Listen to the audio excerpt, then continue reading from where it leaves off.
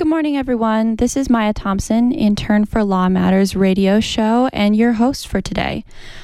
Before we start the show, I'd like to remind everyone that our online auction to support Law Matters is still open on lawmatters1030.org. So go check it out. There are a lot of interesting items to bid on. In the studio today, I have Cherie Meeks and Gerald Williams. How y'all feeling today? Very good. Very good. Very good. Cherie, tell us a little bit about what you do. So I am the president of the Tucson branch NAACP, and so I have the privilege of working with the oldest and boldest civil rights organization in the nation. And our branch here in the city of Tucson is a strong organization that has been around for quite some time. And so we are doing work throughout the community to end oppression, to eliminate race-based discrimination. And so we find different opportunities to do that across disciplines in various areas. Thank you. And Gerald? Yes, I work for the Pima County Criminal Justice Reform Unit. I'm the HEAT coordinator there. HEAT is a cultural-based program for African-American males from 18 to 35 to help stop recidivism and return whole individuals back to society. All right, so I wanted to start off talking about some news. So the arrest of this Georgia legislator, Representative Park Cannon. This incident occurred recently, so you guys want to talk about this? Yeah, sure. I can start talking about that. This is hopefully some of you have been able to see what's been happening on the news or you've read about it. There was the Senate Bill 202 in Georgia was signed by the folks there to pretty much legalize voter suppression. This would make it difficult for volunteers to legally provide water and food for folks that are waiting in long lines. This would make it difficult for individuals to vote if they did not have identification materials, and add additional layers and really challenges to folks being able to get out and vote. And so there was an individual legislator that went to be heard. And if you were able to see the video that I've seen several times, it's very troubling to see how this individual was treated when simply being present in a space. And so just the criminalization is terrible. And so what is happening in Georgia, we cannot stand by and let this happen. And so I want to encourage people to speak out, to speak out against voter suppression. There are several bills that are in places for consideration across the country to suppress the vote, and they are being strategically designed, I believe, in ways that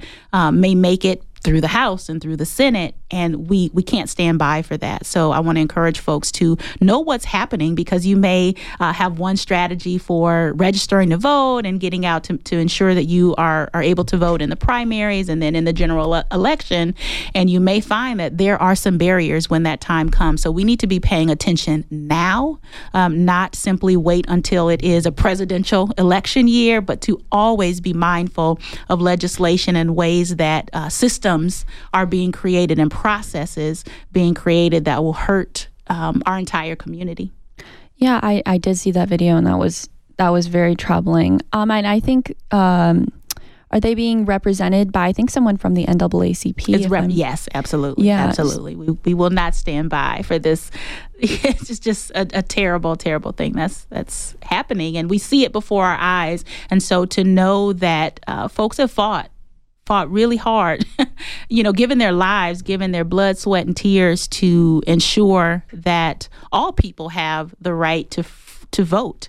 And then to find that it is 2021 and there are still measures that are making progress to suppress the vote. That's problematic. Yeah. And I mean, I'm assuming that this is in direct correlation to Georgia turning blue. Absolutely. Definitely. I would say so. Mm-hmm. Yeah.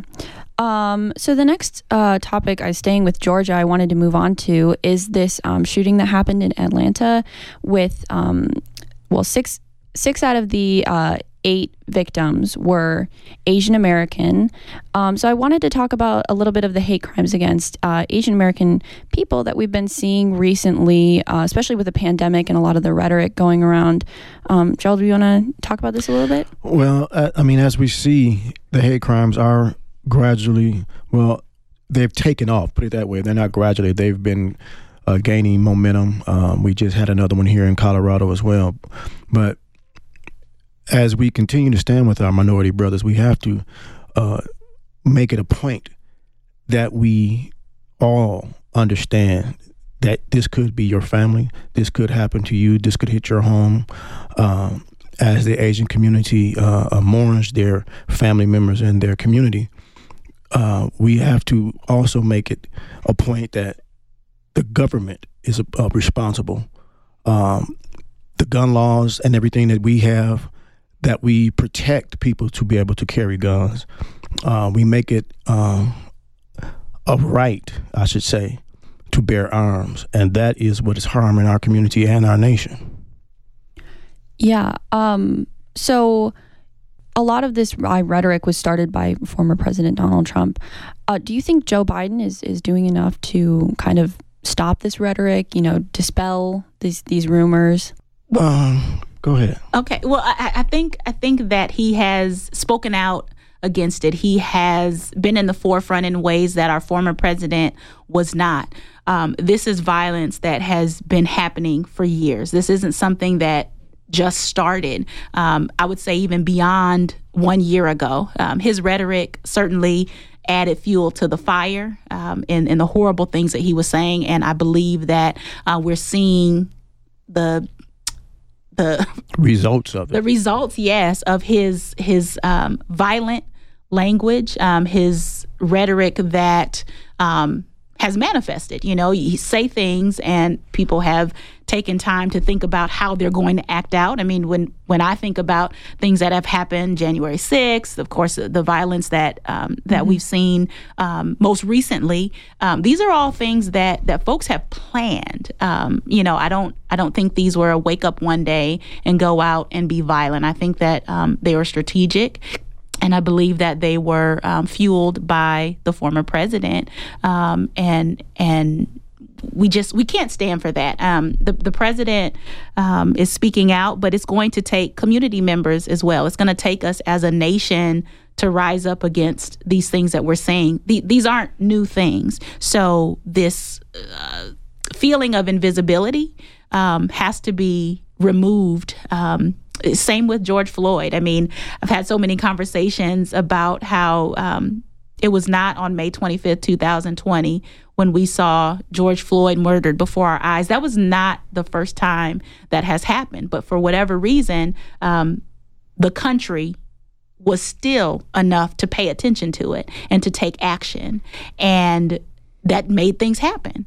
And I believe that now we're also seeing that with the Asian community, that these are things that have happened and folks just weren't listening. But we've got to pay attention to one another, because it's going to be this community one day, another community the next day, and it's going to be in our backyards tomorrow. And so we have to support one another, because these are issues of humanity. We've got to get back to humanity and treating people as if they matter, because we all do. And these behaviors, making no excuses for violent behavior, making no excuses for why someone may have done this or that, but holding people accountable. That's the justice system I want to see. Agreed. Yeah, I mean, there was no real minority group that was left untouched by Donald Trump. African Americans, Mexican Americans, women. He really covered all his bases. Yeah. Well, and I do want to affirm that the NAACP supports our Asian American Pacific Islander brothers and sisters, and we stand with them. Yeah, and I think all of our hearts go out to those families who are suffering right now. Definitely. Yeah. Gerald, you mentioned a little bit about gun reform, Second Amendment. What are your thoughts on that? Well, I mean, as we continue to see, America is built on greed. So the gun reform, I don't think it's going to change anything. It won't stop a lot of the hate crime, because you can obtain a gun illegally. So it's more than just gun reform that needs to happen. As Cherie was saying, we need to look at everyone as human beings. And also, as she was saying, all of these attacks and things that have been happening are plotted. They're not just wake up, fly by night, okay, we're going to do this. So they have strategically planned once he lost the election to continue to do whatever they're doing. We've seen this happen on American soil month after month, week after week, day after day. And as you can see, as they're trying to charge everyone that happened, that was at the Capitol riot, you see differences in the way things are going. Just for one, the guy that was from from Phoenix, Arizona, he was a vegan, and they made it important to cater to his diet. I've never seen anything like that in my life. Wow. And that's where you see a lot of the differences in where America is thinking. You can't think that you could continue to fuel a fire and not expect it for it to blow up. So gun reform is something that we need, but like I said, that won't stop the atrocities that are happening on American soil. Yeah, I mean, during the Black Lives Matter protests, some people were suggesting, disarming police, having them only having tasers and batons, which are already pretty dangerous. But do you think that would be a viable solution? No, I'm not for this banning the police. We need the police. We need law and order. We just have to train them better. We have to make sure that we pay attention on who we are hiring. There's been a lot of things from the beginning of time as far as racism in all institutions. But you have ghost skins that are hierarchy in all of these institutions. So they run everything. So as we continue to try to change legislation and build laws to help and combat this stuff, they are the ones that approves it. And so I don't see too much change if we don't attack the head. It's like a snake. Once you cut the head off the snake, the body will follow. Yeah. Yes. So we mentioned a little bit about the, was it July 6th protest? Sorry, January 6th. Got my months messed up. That's all right. It's a J. And the people who were attacking the Capitol. So let's talk a little bit about, this is a sort of a generalization about the people who might have been there. QAnon, who generally support former President Donald Trump. Gerald, would you like to, I know we were talking a little bit about it before the start of the show. You mentioned that you hadn't heard of it before I had put it here on the outline. Do you want to talk about your thoughts on it just real quick? I know you just did some research. Well, from the research that I saw, they're a group of militant people that are thinking, to me, very irrationally, and they're fueling these conspiracy theories just to get people thinking their way. I can't go too in depth on exactly everything that they're about, but I mean, to me, they're just another hate group to continue to fuel hate, to continue to separate us as Americans and as a country. And being a Christian and understanding that we're all one blood. That's the way God created us, but he gave us the uniqueness of our own skin. So if we don't do something about that group, I really see them continue to plot and do whatever they can to divide us as a country. Cherie, do you want to talk about it? Well, I don't want to give too much power to the group, so I don't, and not speaking about them specifically, but there are groups out there that are designed to tear us apart. And this is, I believe, one of them. And these groups have power in places that can make things happen. There are legislators that have been connected to the organization. Yeah. And so when you think about the ways, the systems, and there's a lot of talk about systems and structures and the ways that discrimination and oppression are embedded in these systems. And so that makes it more challenging to disrupt because it is a system on which we have built this country. That's not a quick fix. But I do believe that legislation is a powerful way to make change. But if you have the folks that are writing the legislation, that are passing or not passing legislation connected to groups such as this, we've got to be really mindful of that in who we are electing and who we continue to re-elect, and who we can put in places to challenge the folks that are in place that have the ability to continue to perpetuate hate, to continue to perpetuate oppression against any group of people. So they're out there. And I was looking at, I believe it was Southern Law. I'm going to mess up the name. Southern Poverty Law Organization. That's not what it's called. But their hate map, and they show all of the, or maybe, I'm sure not all of them, but many of the hate organizations throughout the country. So many. And I think it's easy to assume that they are in the South, but they are all over the country. And when you have connections all over the country, you impact legislation all over the country. And then we are perpetuating hate all over the country. So we've got to be mindful of how we can address these issues in multiple ways, because there is no one fix. If there was one fix, I'd have to believe that someone would have figured it out by now. But this is going to take some collaboration, some coming together, some people on the ground protesting, some people writing legislation, others, talking to people, influencing.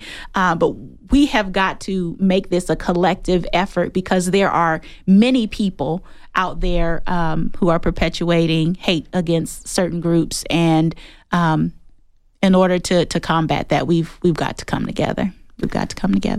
Yeah, the scary thing about QAnon to me is I've seen multiple stories of people who loved ones have gotten really into QAnon, and they become this different person who, you don't really recognize, or they're just kind of spewing this hate speech constantly. And so, I've read stories of people who have had to cut off dear friends or parents, grandparents, because it's just, sometimes they get so deeply embedded in that you can't really pull them back, however much you might love that person. Maya, you mentioning that makes me think of the movie Higher Learning. Have any of you seen the movie Higher Learning? I believe it came out in 1995. It's got, Busta Rhymes, Lawrence Fishburne, Ice Cube, Tyra Banks, Omar Epps. Okay, so all these fancy people. But I think about the storyline of Remy. And he was this white guy who came from small town, I don't remember where, but he was just looking for a place to belong. And it was the Nazi group, I believe it was, that spoke to him, gave him the time of day, invited him to some parties, and then it's based on a college campus, and then started to teach him about their organization and instilled hate in him. So when I think about that movie and I think about where we are in the country, there are people who are looking for a place to belong. They want to be accepted. And it is groups like that one that are doing the work to identify these people. And then they can get them to believe what they want them to believe. And carry out their acts. Yeah, so we have to be diligent in educating and giving real history and teaching love and teaching humanity and teaching things that will allow or provide someone with the information to make better decisions. So that's just a movie I think is really powerful, and although an older movie, I think is very timely in its message. Yeah, and people become really vulnerable online, Sometimes people enter echo chambers. I know that's something that everyone struggles with. You read one source of news and you don't really look at another side. I think we're probably all guilty of that. It's difficult to hear someone else's opinion on that. But especially people who are maybe less tech savvy or more willing to believe these, who are vulnerable online, those are the people who are being targeted by QAnon. So I just encourage everyone listening to do research, even if you're liberal, look at Fox News, see what they're saying. If you use Fox News as your main news source. Look at some other stuff. Look at the New York Times. Stomach other opinions, so your mind is more open, just so you understand where other people are coming from. All right. I think the next thing that I wanted to talk about is, what work are you guys doing in our community? So, Gerald, do you want to talk about some programs that you're a part of? I'm a part of several programs. I work with AFSC. Again, I work with the Criminal Justice Reform Unit and the HEAT coordinator there. We are doing a lot of work. Yesterday, we were out with Community Medical, handing out Narcan kits to inform the community regarding overdose deaths and help prevent that. I work with my church. Just a lot of awareness. With AFSC, we were trying to get legislation passed on prison reform. We've been at that for the last 3 years, and we haven't made the progress that we wanted to make, but we continue to knock on the door. That's one of the biggest issues that we're working on right now, trying to bring alternative to incarceration programs here to Pima County so we can better combat that. I'm also very avid about mental health. I have a child that deals with mental health issues, and I'm trying to become a peer support specialist right now to be able to help him and others deal with their issues on that level. I think that's about it, what I really do for right now for the community. Oh, that's amazing. So, I'm really passionate about prison reform. My dad went to prison. So, Sheree, would you talk a little bit about, what does the NAACP do for prison reform in terms of, So prison reform, as with any kind of reform, is a multifaceted approach. And so we certainly think of it that way. The NAACP has been focusing on legislation as well as holding law enforcement accountable for various things. And so our national office put forth these expectations that we were during election season. We certainly reached out to our local law enforcement agencies to address these issues with them, and so I would like to share those with you all and what these 5 areas were. And so we were calling for police reform and asking for federal legislation that would mandate a zero tolerance approach to penalize or prosecute police officers who kill unarmed, nonviolent, and non-resisting individuals in an arrest. And so this would look like a ban on the use of knee holds and choke holds, a use of force continuum for police departments that would ensure that there would be at least 3 steps with clear rules on escalation. We're also interested in the State's Open Records Act, which would ensure that officer misconduct information and disciplinary histories are not shielded from the public.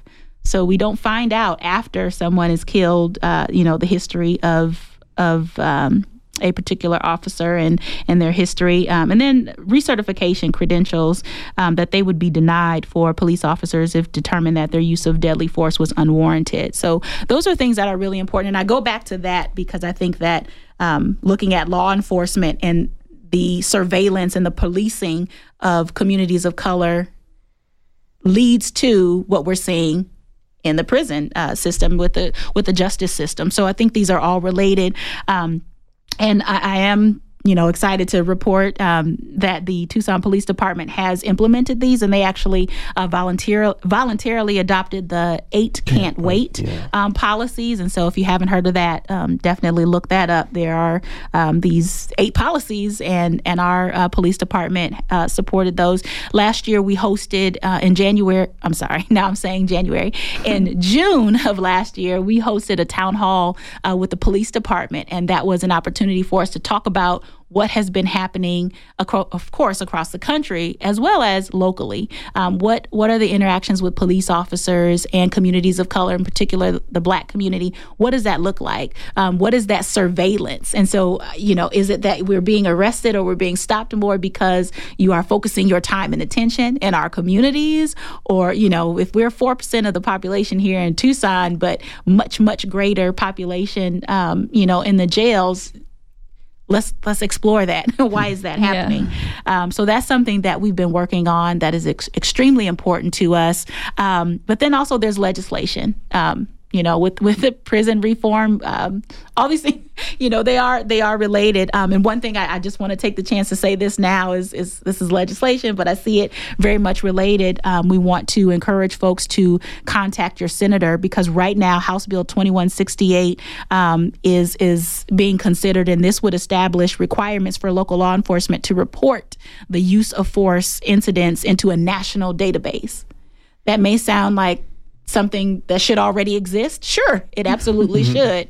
It absolutely should. But right now, that's something that, today, right now, when you're done listening to us, to go and find your senator, send an email, your Arizona State Senator, send an email, make a phone call, and encourage them to vote yes on this House bill, because this is definitely something, that impacts our interactions with police officers. Yeah, that's great.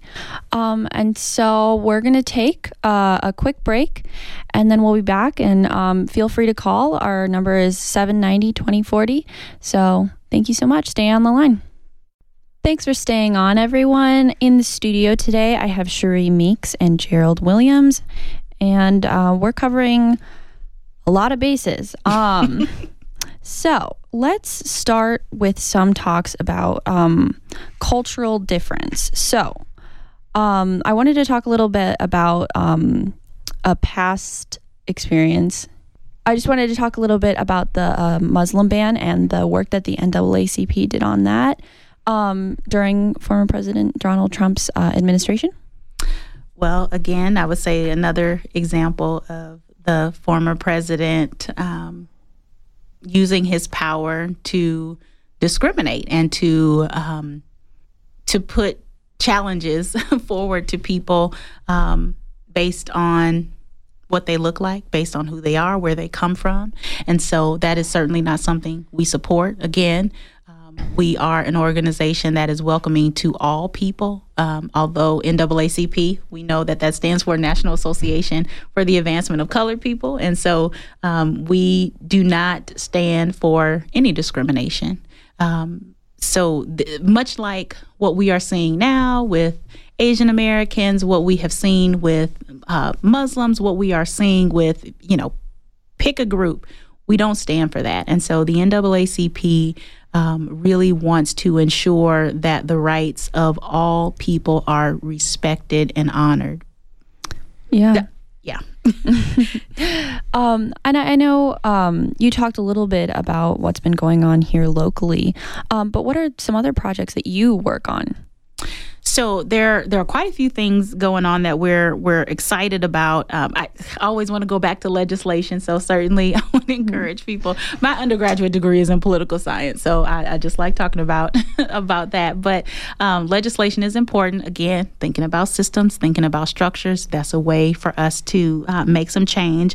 We have certainly been involved in voter education, voter awareness, and so this past year, of course, being involved in voter registration initiatives and connecting with churches and other organizations to get information out to individuals, not to influence who they vote for, because we are a nonpartisan organization. However, we want to make sure that community members know the candidates and know where they stand on policy, so we can support policy. And if you happen to be the candidate that has the best policy, then that's great. So that is really important to us, and we are thinking about that throughout the year, every year. We've also been involved in some of the things that have been happening in Georgia. So when there was the runoff, we were involved in contacting voters there in Georgia and encouraging them to continue to get back out there and vote. We continue our collaborations with the Jewish community. So this is another group that we've been working with and talking about racial tensions and racial injustices and learning with and from one another, and it has been really powerful and has enhanced our conversations and discussions, and lots of different things have come forth as a result of that. Certainly, we continue our connections with law enforcement and holding them accountable and saying, this is this is what we believe nationally and here locally is important. And so we do continue those conversations. That was not a one-time thing. I think that's so important to remember. These are not issues that we address simply because something happened, something made the news cycle. But these are lived experiences. These are true, ongoing, daily experiences that people take with them. And so it is important to us to address these things. And so we do continue to do that as well. And certainly, we have to acknowledge that we're in the midst of a global health pandemic. And so it is important to us that we're thinking about the ways in which the pandemic has impacted us. And our state conference has been involved in a town hall. And actually, we have one today starting at 9 o'clock. So when I jump off this, I'll be jumping on something else. All right. But we have been talking about various responses to the pandemic, how it is impacting the criminal justice system, how it has impacted education, our health, as well as how churches have been responding to this. And so this is timely. This is important. This pandemic certainly has impacted communities financially. It's impacted our health, our education. I mean, we could talk about education all day in the ways that this is impacting from preschool beyond college. Folks are impacted by this. So we are doing some work behind the scenes to educate and share that information with the community to empower the community. And there are any more like points of change that really needed to be focused on? I would say that there's certainly a point in in every aspect. We think about healthcare. The African American community is disproportionately impacted by the pandemic. And so what does that look like? How can we impact that? How is that going to impact housing? What resources are out there? There may be resources, but oftentimes people don't know what those resources are, or they're not sure if they're eligible for those. And so we want to provide information, but we also recognize the barriers and the ways in which we share information could also be a barrier. When I think about the communities that may not have access to internet or a phone to even sign up to get the vaccine, well, if they don't have that resource, they don't have those tools to sign up, then they probably don't have those tools to check an email or to get on social media or to get the information that we're trying to share with them. So again, these responses to these issues have to be multifaceted. We have to be thinking from the place of the audience, whomever we're trying to impact, not from our place of privilege, I would say, as people who are that have the information and are trying to share it with others. Yeah, I was surprised because I saw that people of color are disproportionately affected by coronavirus. So I was surprised that there was I was not necessarily surprised, but I was interested to see that there was no, kind of support for people of color getting the vaccination, because of how it affects those communities. And there have been some efforts. I know some of the local churches have been served as locations to get the vaccine. And so by going to the community, rather than expecting, I was driving here today and saw, I'm not even sure where I was going past, but I could tell it was set up for drive-through vaccinations. And so going into the communities where people live, rather than expecting them to have the transportation and the ability, a vehicle to actually drive through to get the vaccine. But maybe if it's at the local church or a local school or a location that is in the neighborhood, then I think that would increase, access. It's gonna change access and willingness for folks to get there. Yeah, for sure. And you mentioned something about kind of news cycles, and personally, I'm young. I'm on social media a lot. I've seen, we had a huge movement for Black Lives Matter over, I think it was last summer. My time perception is off since the pandemic, but and you see everyone talking about it. There was the Black Square post, which was a little bit questionable, but there was all that media attention on Black Lives Matter, and there was this huge surge of people learning, I remember you also mentioned like monitoring of Black communities, and I remember a lot of people talking about how police started as kind of slave watch, and some people who were starting to look into history more. Yes. But I've seen that, you know, die down since there were, you know, I don't see anyone really talk about it anymore. So how do we, Gerald, how do we get that back into the conversation? You know, what do we do to get attention on it consistently? Well, it died down, but it is not a dead issue. We still want to emphasize that Black lives do matter, but right now, the conversation is shifted to all minorities matter. As Black people, we have suffered, as I continue to say, since the beginning of the time.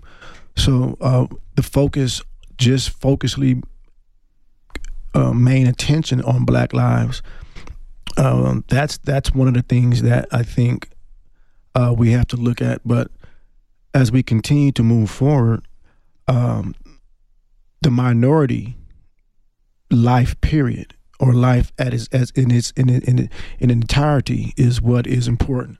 A lot of the Black Lives Matter, I love the slogan, but a lot of the things that they want to say, a lot of what they represent, I don't agree with, because, you know, it's just a lot of things that from the politics of it. But in a whole, you just can't continue to focus only on Black lives. If you can do that, that's what separates us. And our neighbors and our allies are the ones that are helping us push this issue. So continuing to focus on Black lives, yes, that is a key. But we're not just trying to say Black lives matter. We want you to look at us as a human being. This 2021. Right now, people are taking training in how to deal with Black people, and you know, that is, you know, crazy in itself. And you look at today in this time, slavery has been modernized in prisons. So we continue to combat slavery and things of that nature, but we don't want to just continue to say Black lives, Black lives, Black lives. Yes, we know Black lives matter, and we thank you all for your help. But minorities in the whole and in the general, we all stand as one. Yeah. And so a listener wanted to know, I think, Cherie, this is about the bill that you were talking about before we took the break. Could you give a brief explanation of that bill, and kind of the pros and the cons of that? I'm not sure if we are referring to the Senate Bill 202 or the House Bill 2168. So I'll mention both of them. On the screen I just have H1R1, and I wasn't sure which one that referred to. I'm not sure either. Okay, but Senate Bill 202. Oh, well, I guess that one we talked about, that was in Georgia, so maybe that wasn't the one we talked about right before. The more local one. But the House Bill 2168 would establish the requirements for the local law enforcement to report their use of force incidents into a national database. I think that is something that, you know, we should vote yes on, because that creates transparency. So if I am a police officer here in Tucson and I have a use of force complaint or use of force issue here in Tucson, and I decide to leave and go be a police officer in Cleveland, Ohio, that information follows me. So that you're not finding if then I'm in another incident in Ohio. That's the state I just said. Yeah. I'm not, in an incident there that no one ever knows about what happened in Tucson. We need to create transparency so that folks don't have this ability to simply move from agency to agency across the country without being held accountable for the behaviors that they have had before. Yeah. So that is why that is absolutely critical. And that is critical because we are also seeing in the lives that we have lost over time, many of the police officers have been involved with complaints and had, incidents of use of force, but no one knew. Yeah. So this database provides information that is useful to the entire community. And another question was, So for getting a vaccine, I'm assuming you need like an ID, right, to present. So how can folks who maybe can't drive or don't have a driver's license, how can they address that issue so that they could get a vaccine? Can you restate that question for me? I just see, don't we need ID for everything, driver's license, etc.? So I think it's in reference to getting a vaccine. You know, I had to show identification. I got my first shot. So I'm assuming maybe folks who can't drive have questions about having an ID. And how they might get there. Well, and I think that's part of the challenge. That creates another barrier. Are these pods or these locations for vaccinations in locations where folks don't have to drive to get to? Is it on a bus line? Is it in the community where folks can walk to? Is there a walk-up option so that it's not just drive-through? Can folks be as close as simply walking up? I think these are all things that are important for folks to consider, for Pima County Health Department to consider when these are being set up and how they set them up. And so what about for voting? I mean, I don't know much about, no, I thought it was for vaccines too. I don't know much about voting laws. I just turned 18, so I haven't gotten the chance to vote. So you'll be voting soon. Yeah. Okay. We can chat about that. Yeah. So yes, their IDs are required for so many things. But I think the issue here is there is, have your ID, have another proof of who you are, a water bill or a light bill. Those are the kinds of things that are compounding this requirement for folks, which is making it difficult for them because there are these additional things that you must bring with you. And it just makes me think back to, back in the day, Jim Crow laws and these different things that were literacy tests and, things like that were put forth for Black folks in order to vote. I mean, to have to take a test, a literacy test, or to have to take a government test, before being allowed to vote. Well, now I have to have my light bill in my name, or I have to have, this ID and these other things. When if you've already registered to vote and you can prove who you are, that should be enough. Yeah, and my mom has had trouble even, when you move houses, with finding your new place of voting.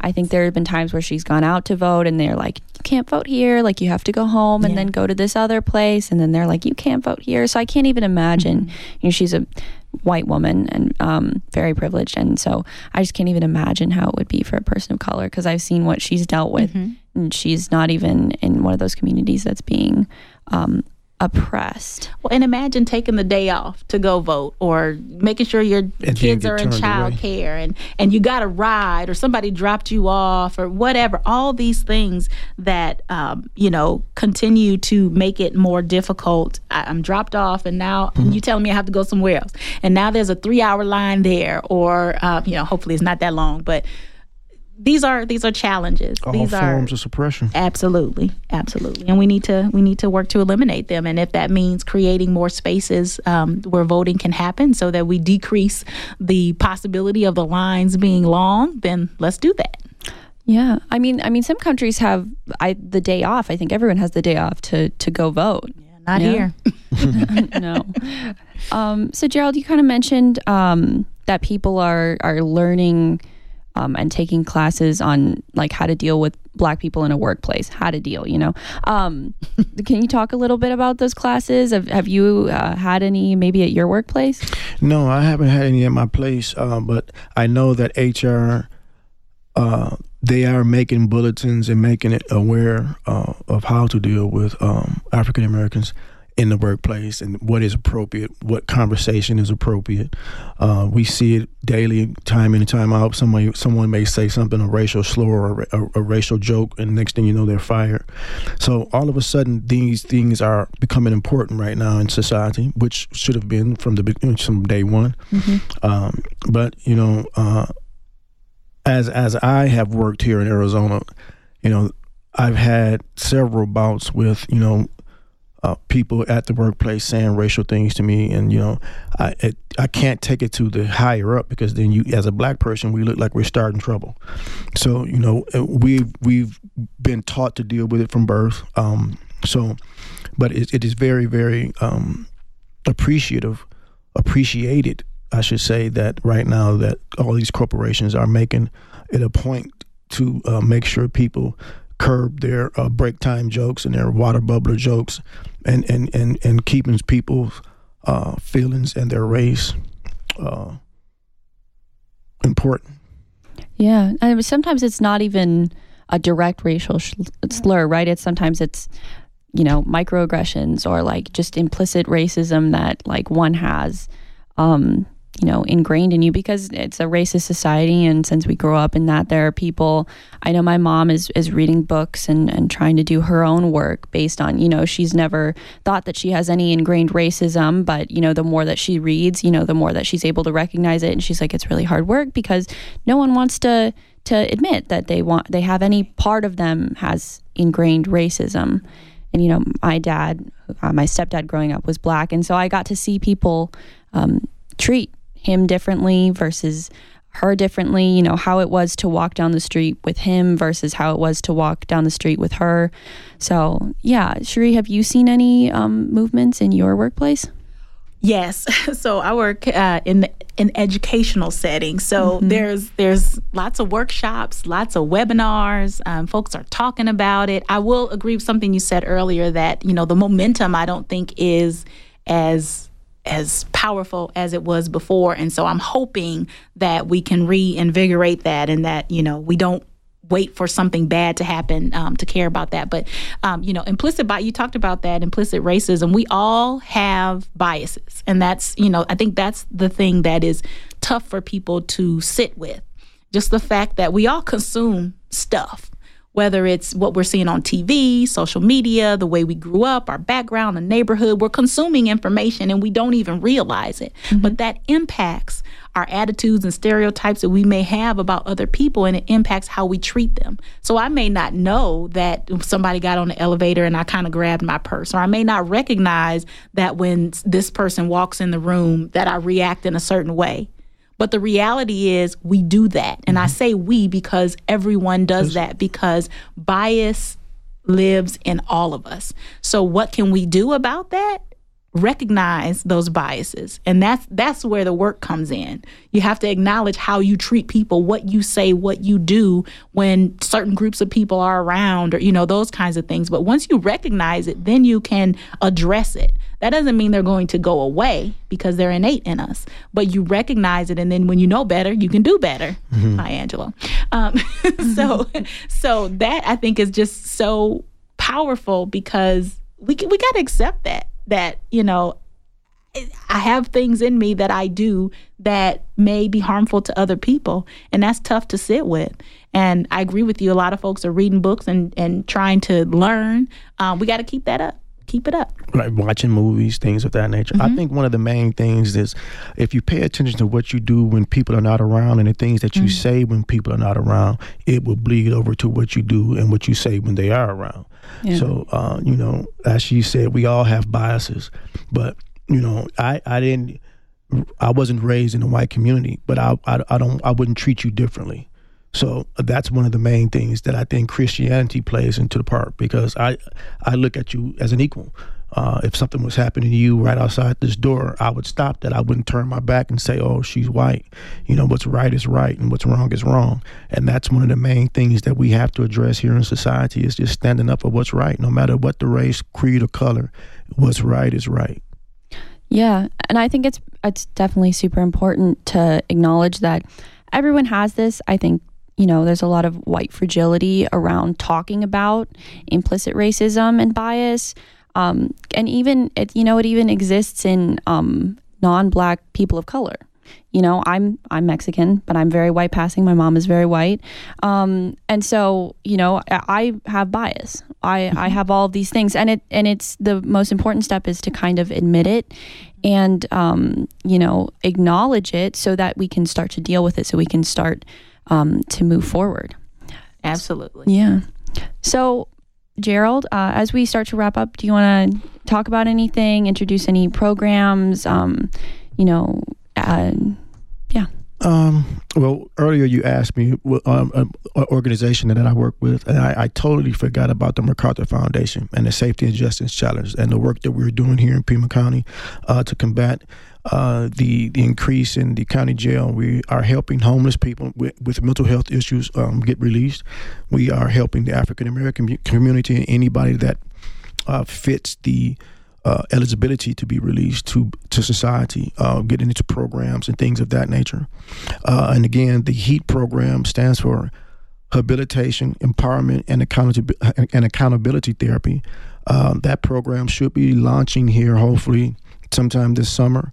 And again, it is created for African American males to combat recidivism. They have a HERB program, it's for women. They have a HEAT program for juvenile as well, and we're trying to bring all of those programs here to Pima County. So that right now is where all of my efforts will be concentrated.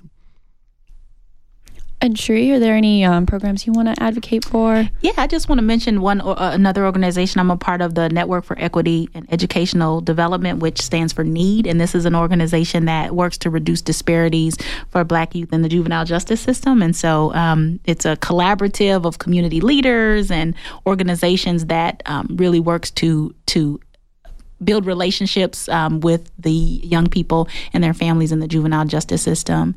And so I just want to encourage people, NAACP, please check us out. Feel free to join the organization. Go to naacptucson.com to join, become a member, help us in the fight. There are so many different disparities and things happening in our community. And if we rise up together, we can do this together. Yeah. I just want to remind everyone that the Law Matters auction is still happening. So go to lawmatters1030.org and we have some really interesting items to bid on. I think there's some FBI agents that you can have lunch with, talk with law enforcement. So I just want to thank you guys for coming on the show. This was really good. This was really interesting. And I just, check out the auction online, support Law Matters, and shop local, stay safe. Everyone have a great week.